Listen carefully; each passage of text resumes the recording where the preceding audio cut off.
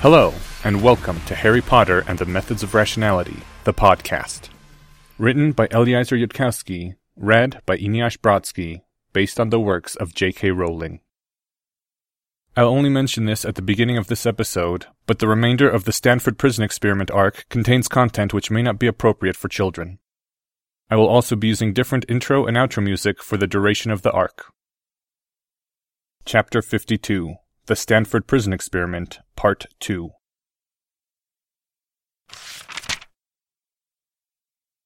The adrenaline was already flowing in Harry's veins, his heart already hammering in his chest, there in that darkened and bankrupt store. Professor Quirrell had finished explaining, and in one hand, Harry held a tiny wooden twig that would be the key. This was it. This was the day and the moment when Harry started acting the part. His first true adventure, a dungeon to be pierced, an evil government to be defied, a maiden in distress to be rescued.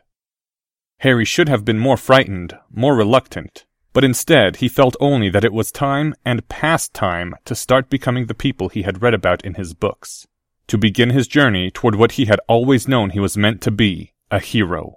To take the first steps on the road that led to Kimball Kinnison and Captain Picard, and Lion-O of Thundera, and definitely not Raistlin Magier.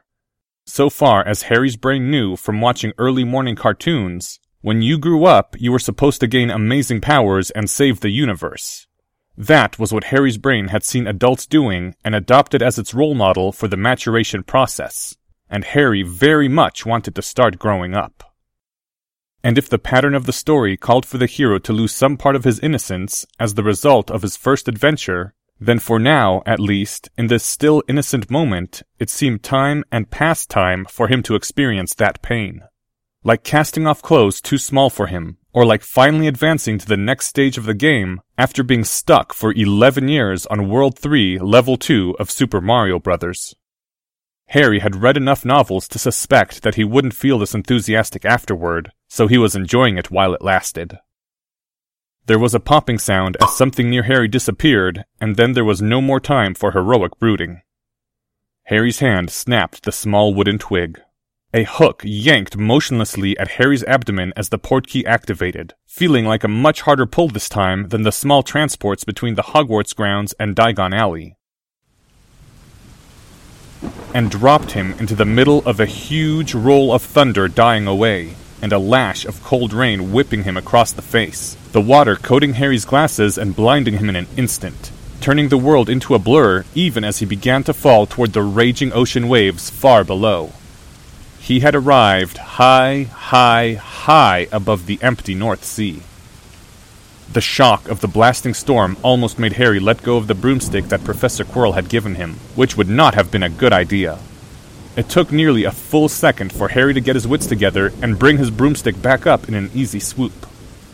"I'm here," said an unfamiliar voice from a patch of empty air above him. Low and gravelly, the voice of the sallow, lanky, bearded man Professor Quirrell had polyjuiced into before disillusioning himself and his broomstick. "I'm here," Harry said from beneath the cloak of invisibility. He hadn't used polyjuice himself. Wearing a different body hindered your magic, and Harry might need all of his little magic about him. Thus, the plan called for Harry to stay invisible at nearly all times instead of polyjuicing. Neither of them had spoken the other's name. You simply didn't use your names at any point during an illegal mission, even invisibly hovering over an anonymous patch of water in the North Sea. You simply didn't. It would be stupid. Carefully keeping a grip on the broomstick with one hand, while the rain and wind howled around him, Harry raised his wand in an equally careful grip and impervioused his glasses. Then, with the lenses clear, Harry looked around.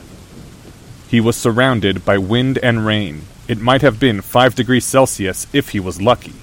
He'd already had a warming charm cast on himself just from being outside in February, but it wasn't standing up to the driving cold droplets. Worse than snow, the rain soaked into every exposed surface. The cloak of invisibility turned all of you invisible, but didn't cover all of you, and that meant it didn't protect all of you from the rain. Harry's face was exposed to the full force of the driven water, and it was driving straight into his neck and soaking down into his shirt. Also, the sleeves of his robes and the cuffs of his pants and his shoes. The water took every bit of cloth as an avenue to sneak in. This way, said the polyjuiced voice, and a spark of green light lit up in front of Harry's broomstick, and then darted away in a direction that seemed to Harry like every other direction. Through the blinding rain, Harry followed. He lost it sometimes, that small green spark, and each time he did, Harry called out, and the spark would reappear in front of him a few seconds later. When Harry had caught the trick of following the spark, it accelerated, and Harry kicked the broomstick into high gear and followed. The rain whipped him harder, feeling like Harry imagined it must feel to get a faceful of shotgun pellets, but his glasses stayed clear and protected his eyes.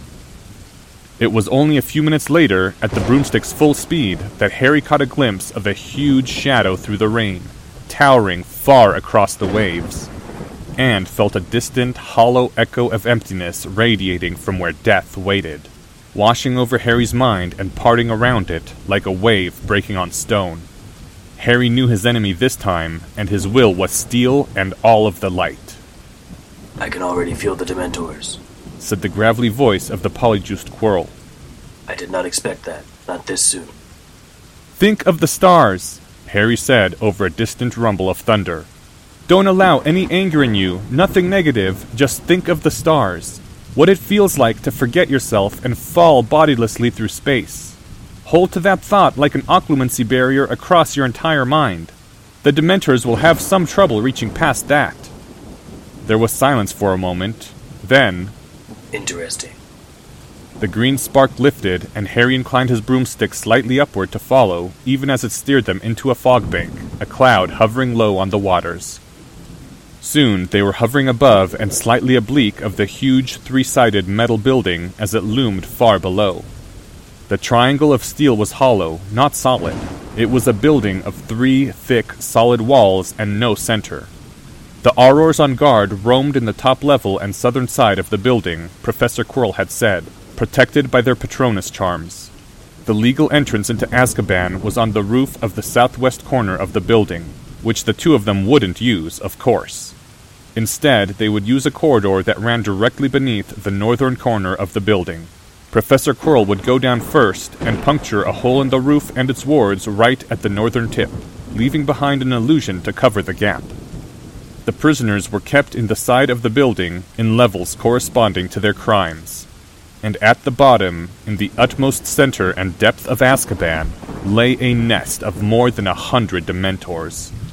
Loads of dirt were occasionally dropped in to keep up the level, as the matter directly exposed to the Dementors broke down into mud and nothingness. Wait 1 minute, said the rough voice. Follow me at speed, and pass through with care. Got it, Harry said lowly. The spark winked out, and Harry began to count. 1 1,000, 2 1,000, 3 1,000, 61,000.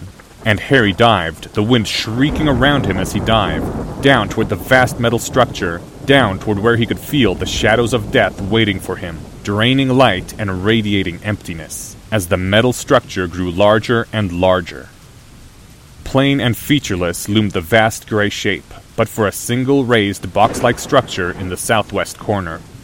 The north corner was simply blank, Professor Quirrell's hole undetectable. Harry pulled up sharply as he approached the north corner, giving himself more safety margin than he would have bothered with in flying class, but not too much. As soon as he'd come to a halt, he began to slowly lower his broomstick again toward what looked like the solid roof of the tip of the north corner. Descending through the illusory roof while invisible was a strange experience. And then Harry found himself in a metal corridor lighted with a dim orange light, which, Harry realized after a startled glance, was coming from an old-fashioned mantled gas lamp. For magic would fail, be drained away after a time, in the presence of Dementors. Harry dismounted his broom. The pull of the emptiness was stronger now, as it parted and flowed around Harry without touching him. They were distant, but they were many, the wounds in the world. Harry could have pointed to them with his eyes closed. "Cast your Patronus!" hissed a snake from the floor, looking more discolored than green in the dim orange light. The note of stress came through even in Parseltongue. Harry was surprised. Professor Quirrell had said that animagi in their animagus forms were much less vulnerable to Dementors. For the same reason that Patronuses were animals, Harry assumed. If Professor Quirrell was in this much trouble in his snake form, what had been happening to him while he was in the human form that let him use his magic? Harry's wand was already rising in his hand. This would be the beginning. Even if it was only one person, just one person that he could save from the darkness. Even if he wasn't powerful enough yet to teleport all of Azkaban's prisoners to safety and burn the triangular hell down to bedrock. Even so, it was a start. It was a beginning. It was a down payment on everything that Harry meant to accomplish with his life. No more waiting, no more hoping, no more mere promising. It would all begin here. Here and now. Harry's wand slashed down to a point at where the Dementors waited far below. Expecto Patronum! The glowing humanoid figure blazed up into existence. It wasn't the sun-bright thing that it had been before, probably because Harry hadn't quite been able to stop himself from thinking about all the other prisoners in their cells, the ones that he wasn't here to save. It might be for the best, though. Harry would need to keep this Patronus going for a while, and it might be better if it wasn't quite so bright. The Patronus dimmed a little further at that thought, and then further again as Harry tried to put a little less of his strength into it, until finally the brilliant humanoid figure was glowing only slightly brighter than the brightest animal Patronus, and Harry felt that he could dim it no further without risking losing it entirely. And then... It is stable! Harry hissed and began feeding his broomstick into his pouch. His wand stayed in his hand, and a slight sustainable flow from him replaced the slight losses from his Patronus. The snake blurred into the form of a lanky, sallow man holding Professor Quirrell's wand in one hand and a broomstick in the other. The lanky man staggered as he came back into existence and went to lean against the wall for a moment. Well done, if perhaps a trifle slow, murmured the gravelly voice. Professor Quirrell's dryness was in it, even though it didn't fit the voice, nor did the grave look on the thickly bearded face. I cannot feel them at all now. A moment later, the broomstick went into the man's robes and vanished. Then the man's wand rose and tapped on his head, and with a sound like a cracking eggshell, he disappeared once more. Within the air blossomed a faint green spark, and Harry, still enshrouded in the cloak of invisibility, followed after. If you had been watching from the outside, you would have seen nothing but a small green spark drifting through the air and a brilliantly silver humanoid walking after it.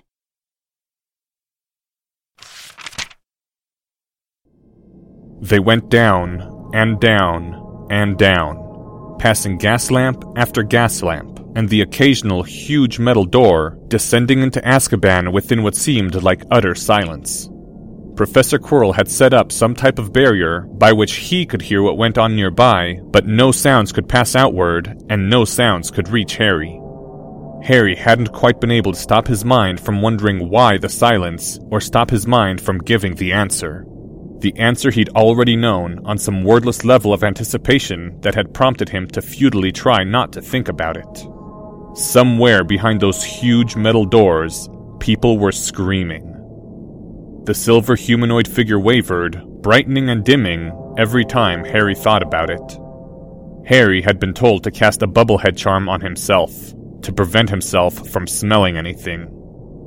All the enthusiasm and heroism had worn off already, as Harry had known it would. It hadn't taken long even by his standards. The process had completed itself the very first time they passed one of those metal doors. Every metal door was locked with a huge lock. A lock of simple, unmagical metal that wouldn't have stopped a first-year Hogwarts student. If you still had a wand, if you still had your magic, which the prisoners didn't. Those metal doors were not the doors of individual cells, Professor Quirrell had said. Each one opened into a corridor in which there would be a group of cells. Somehow, that helped a little, not thinking that each door corresponded directly to a prisoner who was waiting right behind it. Instead, there might be more than one prisoner, which diminished the emotional impact. Just like the study showing that people contributed more when they were told that a given amount of money was required to save one child's life, than when told that the same total amount was needed to save 8 children. Harry was finding it increasingly hard not to think about it, and every time he did, the light of his Patronus fluctuated. They came to the place where the passageway turned left, at the corner of the triangular building. Once again, there were descending metal steps, another flight of stairs. Once again, they went down. Mere murderers were not put in the lowest of cells. There was always a lower place you could go, an even worse punishment to fear.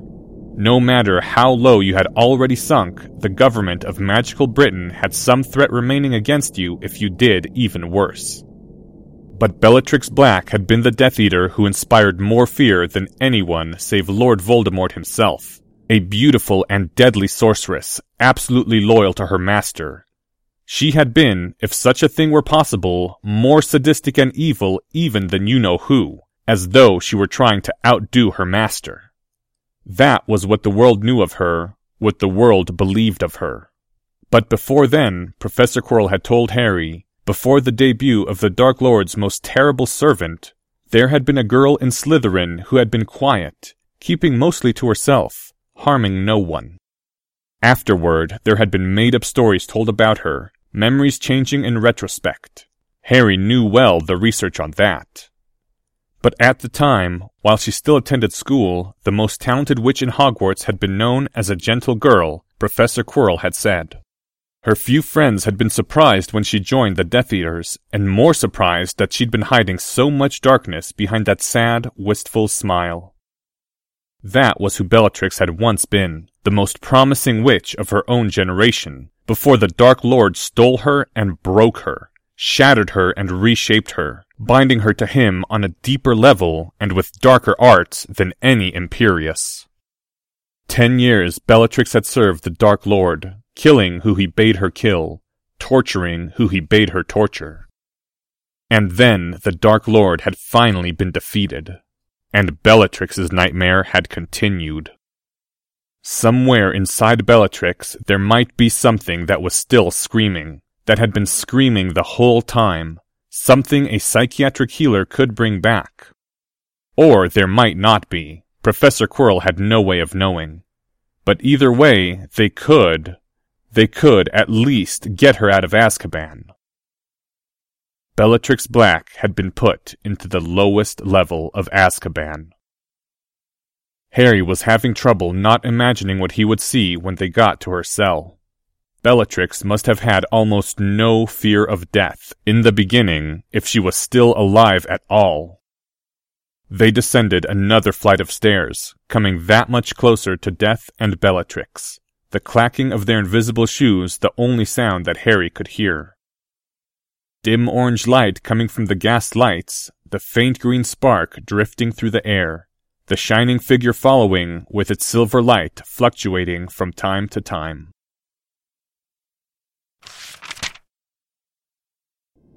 After descending many times, they came to a corridor that did not end in stairs, and a final metal door, and the green spark halted before it.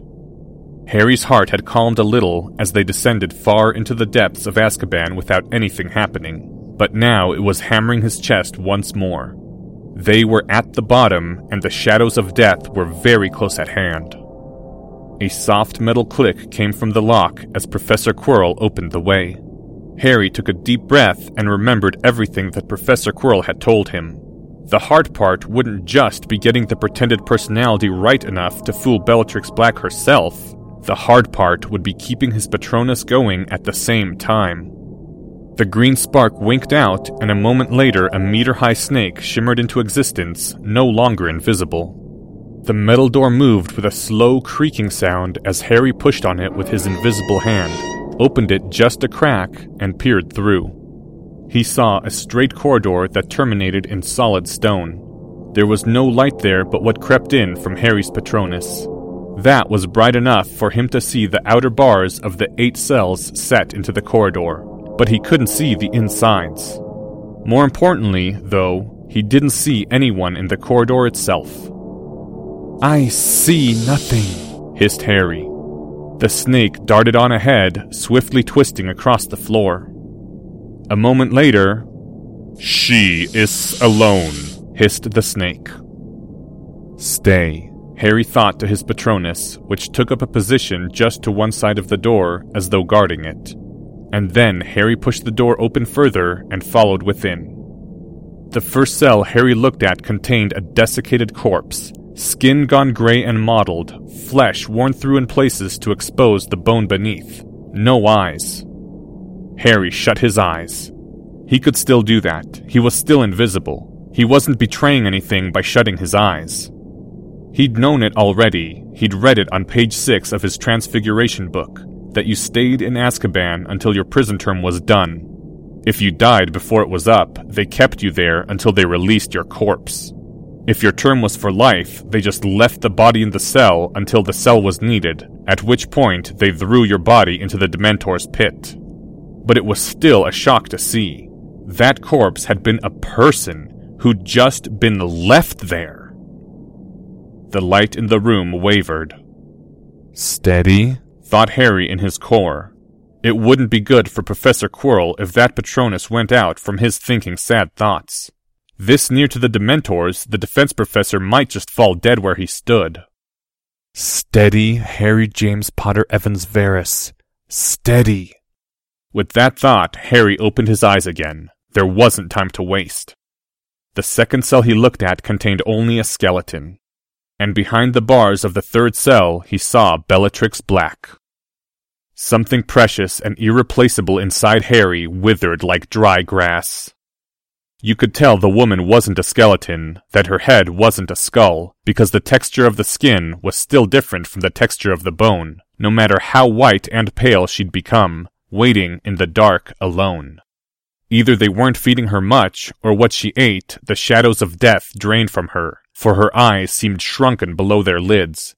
Her lips looked too shriveled to close over her teeth. The color seemed leached out of the black clothing she had worn into prison, like the Dementors had drained that too. They'd been meant to be daring, those clothes, and now they lay loosely over a skeleton, exposing shriveled skin. I'm here to save her. I'm here to save her. I'm here to save her. Harry thought to himself, desperately, over and over with an effort like occlumency, willing his Patronus not to go out, to stay and protect Bellatrix from the Dementors. In his heart, in his core, Harry held to all his pity and his compassion, his will to save her from the darkness. The silver radiance coming in through the open door brightened even as he thought it. And in another part of him, like he was just letting another part of his mind carry out a habit without paying much attention to it, a cold expression came over Harry's face, invisibly beneath the hood. "Hello, my dear Bella," said a chill whisper. "Did you miss me?" End Chapter 52. Chapter 53. The Stanford Prison Experiment, Part 3.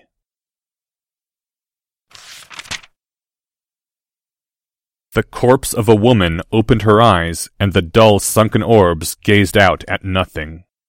"Mad," Bellatrix muttered in a cracked voice. "It seems that little Bella is going mad."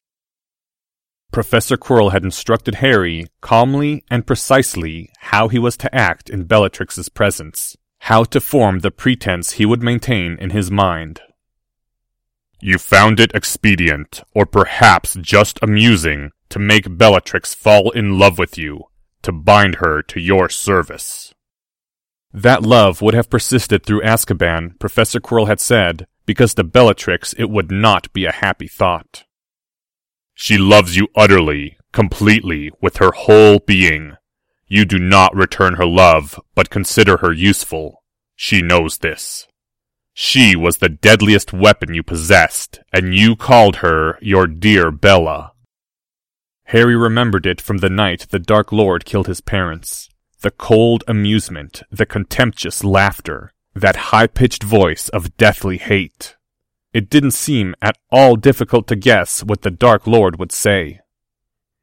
"I hope you're not mad, Bella dear. Mad is not useful." Bellatrix's eyes flickered, tried to focus on empty air. "My lord, I waited for you, but you did not come. I looked for you, but I could not find you. You are alive. All her words came out in a low mutter. If there was emotion in it, Harry could not tell.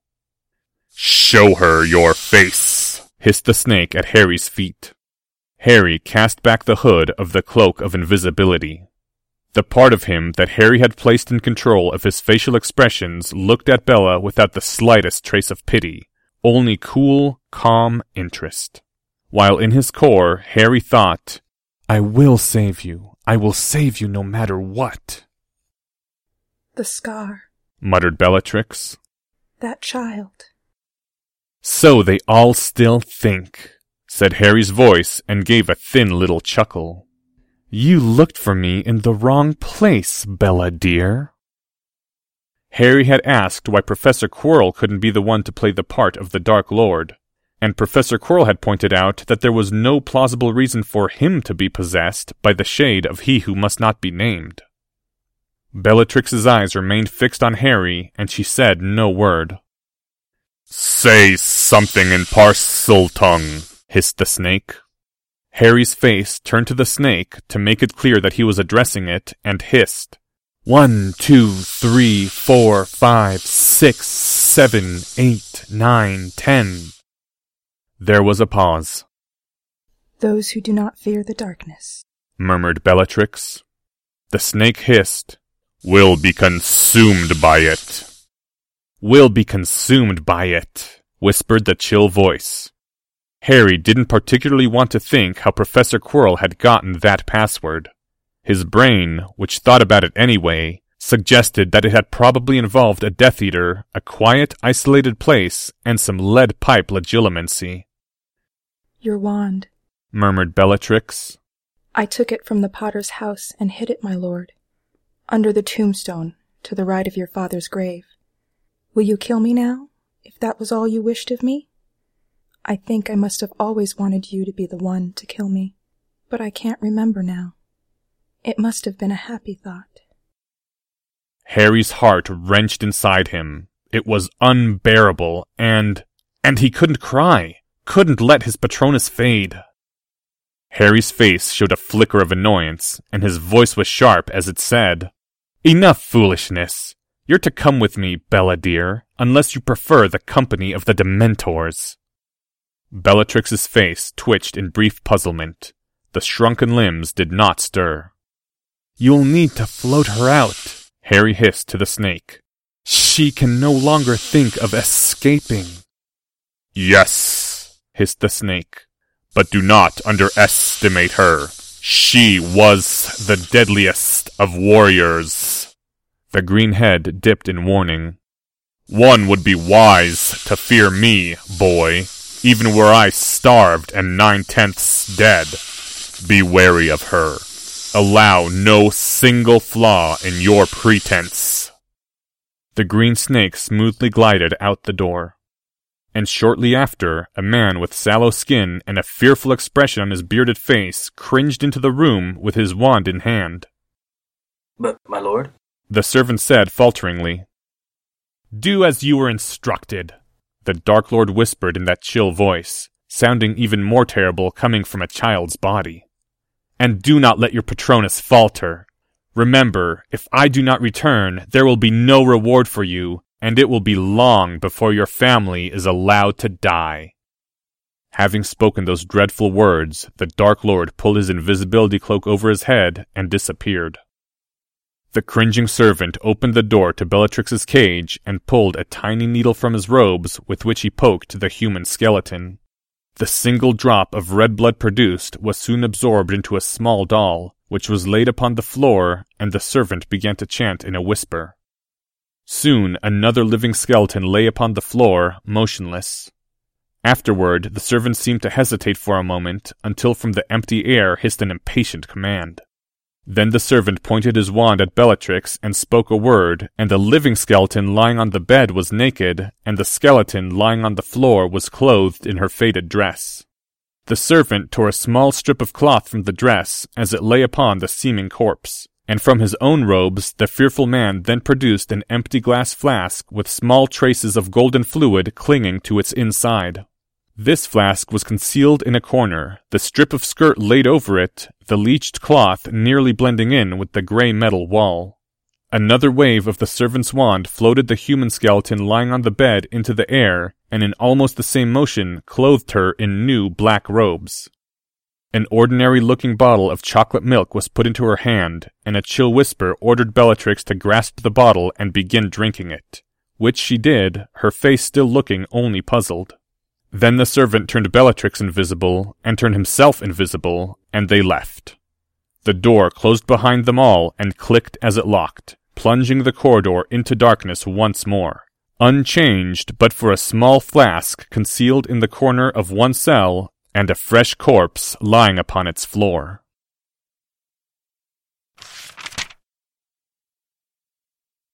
Earlier, in the deserted shop, Professor Quirrell had told Harry that they were going to commit the perfect crime.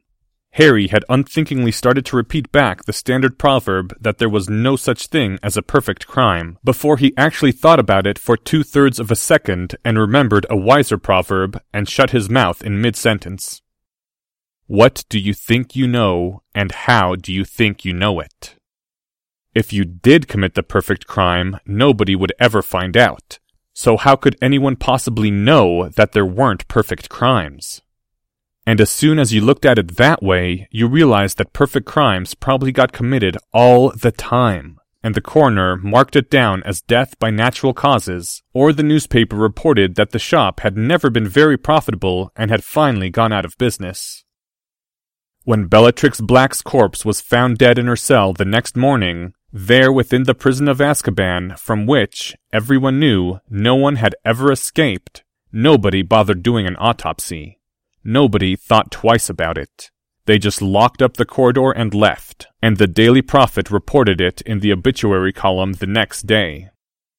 That was the perfect crime which Professor Quirrell had planned. And it wasn't Professor Quirrell who screwed it up.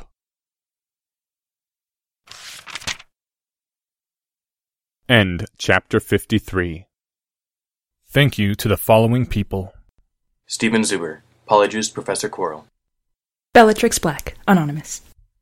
The original text for this chapter can be found at HPMoR.com. A link is included in this file's description.